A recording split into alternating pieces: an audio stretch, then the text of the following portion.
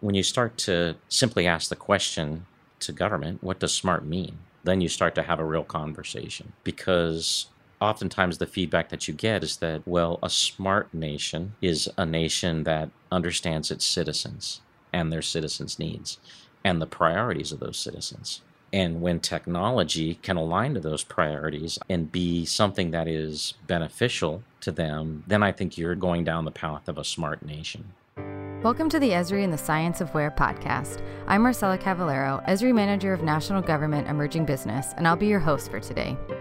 You just heard Jeff Peters, Director of Global Business Development for National Government at Esri, talk about the prerequisite of smart nations, understanding. Policymakers realize that becoming smart means using data and analytics to better understand and efficiently serve citizens. Here, Esri's CMO, Mariana Cantor, investigate how technology, including advanced location technology, is laying the foundation of digital transformation and smart national governance around the world. Jeff, hi. Thanks for being here with us. Hi, Mariana. With so many varied services and responsibilities that governments have at scale, how do they apply technology to their mission? If I was to think about the role of technology in the nation state, it really reflects, in many ways, the evolution of technology. Originally, what was happening, obviously, was we were doing all of these tasks for 100 years, probably in many ways, many hundreds of years. The first thing when you became a nation, you sort of drew on a piece of paper. If it was paper, you sort of drew your boundary, and you drew your cities, and then you drew your roads, and then you drew your assets, and then you drew the people and the population and the variance of the so you literally, in your mind, putting on a piece of paper a map. So literally all we've done over the last 45 years is brought about digital transformation. It's a lot of those traditional maps that we've been building for a very long time with traditional cartography and bringing that into the technology age. We now moved into then this web paradigm, or this cloud transformation in the 2000s. And the key for that was we started to separate out or loosely couple these systems, where the enterprise systems were in many ways hardwired. So if you made a change in the database, you also had to make a change in the application or the business tier. You couldn't make one change on an application to change the application. You had to change the database. So it was very what they called a tightly coupled system.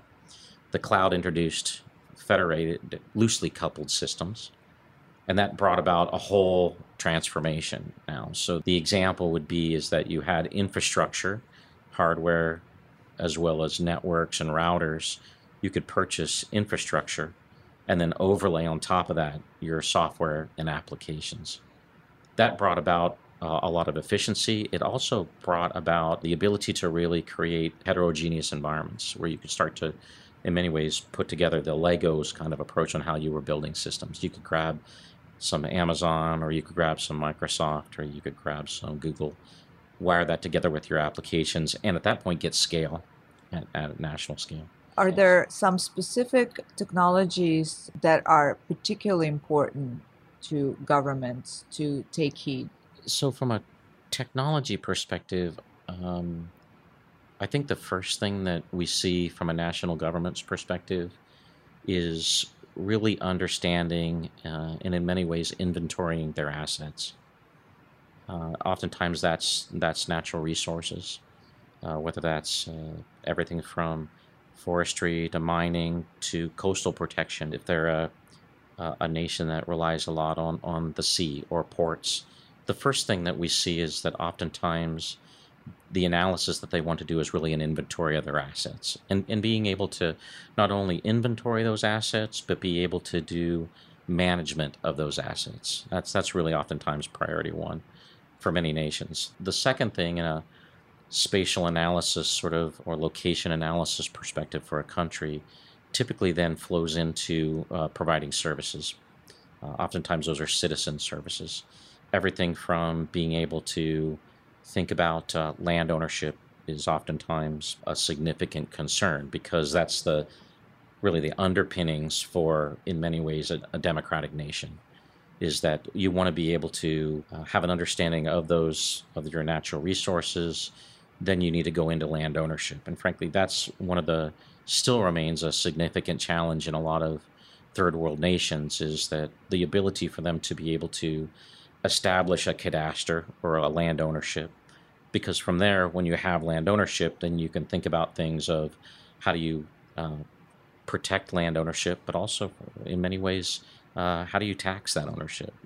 And then once you establish land ownership, then you also have to start thinking about the common good in the context of everything from how do you protect, areas like things like national parks or coastal areas where it's really the role of the nation to have a good inventory of their assets, establish land ownership, and all of the benefits that come from that, and all the economic benefits, quality of life, everything from really allowing people to build what we would consider to be Western values in a nation around democracy.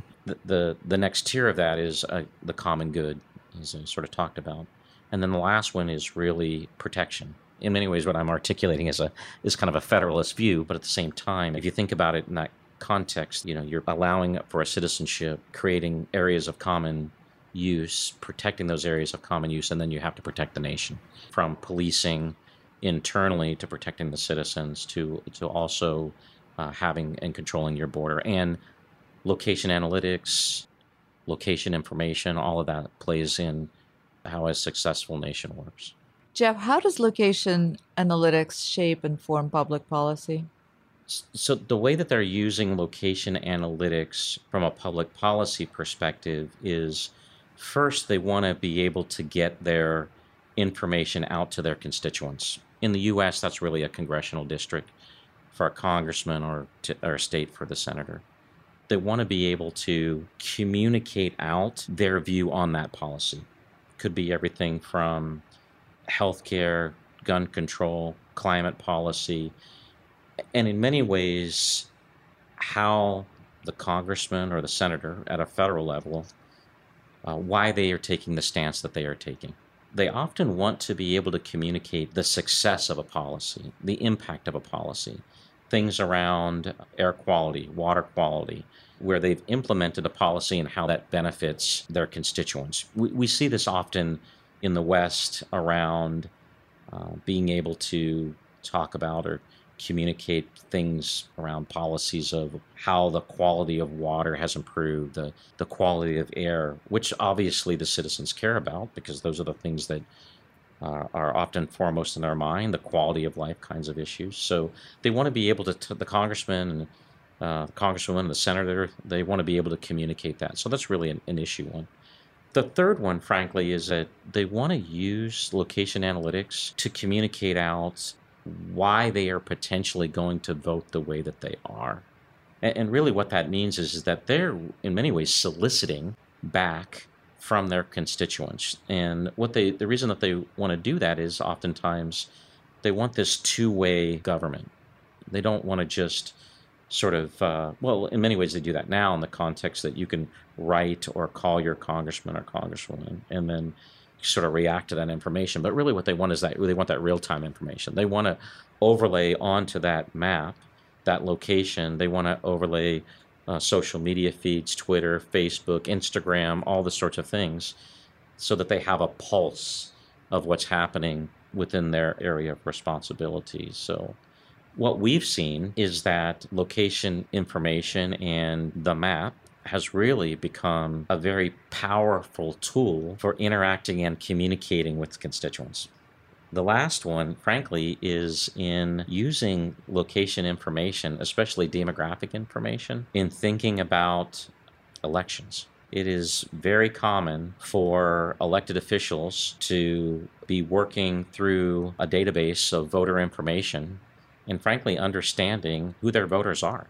And the example could be that if my next door neighbor, Mike, is very much a Republican, has voted Republican for the last 10 years, if I'm a Democrat running in that area, probably not necessarily a place that I'm going to convince Mike to vote for me if I'm a Democrat. The converse of that is there's Democrats, somebody there. My next door neighbor is Carl. Carl is very much a strong Democrat, voted as a Democrat for the last 10 years.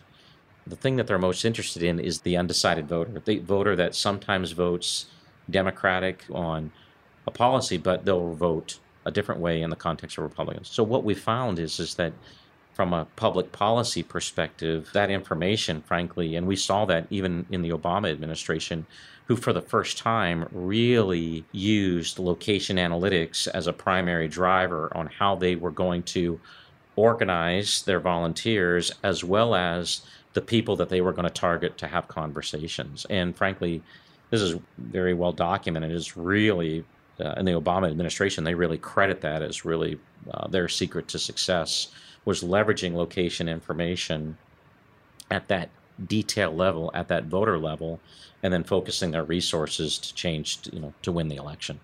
So what is the next step in the digital transformation of government? So now the next big shift is our ability to be able to think about all processes in a digital way. So that really, in many ways, everything's now on the table. It's just not systems that basically were traditional computer-based systems. It was really everything was on the table. How you get information from citizens. And it wasn't just you do a survey once every 10 years, like we do now. It's your ability to be able to have two-way interaction, to get feedback, to put out a policy or to ask information of your citizens and get feedback quickly. So if you think about in the context of digital transformation, it's really the transformation of all government services into this new digital paradigm, which has then, frankly, led us to this new place where I think we are, and we're right at the beginning of it, and that is really our ability to do AI in the cloud. But it's really, for me, it's just allowing computers and algorithms to be able to start to solve a lot of the repeatable processes. So the ability for the systems to be able to start giving us answers, and in many ways intelligent answers, instead of us physically walking down to the DMV and getting my registration. The new paradigm is now I go to the web and I do that sort of thing. I think what will happen in this new paradigm is you'll never go to a DMV ever again. It'll know who you are. It knows your car. It'll know if your car has gone through the smog test. All these sorts of things will be automated. There's a term out there, smart nations, and I wonder what it means to you and what is a smart nation and why is that important? When you start to simply ask the question to government, what does smart mean? Then you start to have a real conversation, because oftentimes the feedback that you get is that, well, a smart nation is a nation that understands its citizens and their citizens' needs and the priorities of those citizens. And when technology can align to those priorities and be something that is beneficial to them, then I think you're going down the path of a smart nation. We all know that governments sometimes see transparency as troublesome, or the mandate for transparency Yes, troublesome. Sure. How can technology help them find that balance once again? I think that the genesis of a transparent government in many ways was driven by the need to have access to government data. Actually, I think the genesis of it was journalists wanted to have access to data so that they could think about, why is this policy or why is this decision being made? Show me the data. I think it applied to citizen science as well. So a nation that is transparent in the context of how it provides data, and that's even gone through a lot of transformation, because there was a big push to set up data.gov sites across, really, and it was a sort of a global push. But what they found is that a lot of these data sites really became, they refer to them as data.dumps, which basically means government would dump information out there, but the data wasn't usable. It wasn't actionable. It wasn't even organized in a way that you could do analysis on that data. So that really isn't what people wanted when they were talking about data and data transparency. What they really wanted was the data in many ways to be provided to them in a way that it was actionable. It was usable data. And they wanted it in a form, in a way that it was accessible, but also in a way that they could understand it. And you didn't need to have a degree in data science or a PhD in data science to be able to analyze the data. So I think that's where we are right now. And that's the appeal of big data analytics and data scientists, is how do they take these treasure troves of information and be able to derive things out of that. How are maps changing other than just getting digitized from a paper map to digital map? Yes. Well, this is an interesting topic. Really, what I think people mean when they say a map. Some people mean a map is something that we've all used for hundreds, thousands of years. It's a cartographic representation of something on the earth. But the reality is that a map is, in many ways, it's location information. So we are really entering the time in which a map might no longer be a cartographic representation of things that are on Earth. What if the map really just becomes a digital construct for how location information is used and decisions are made?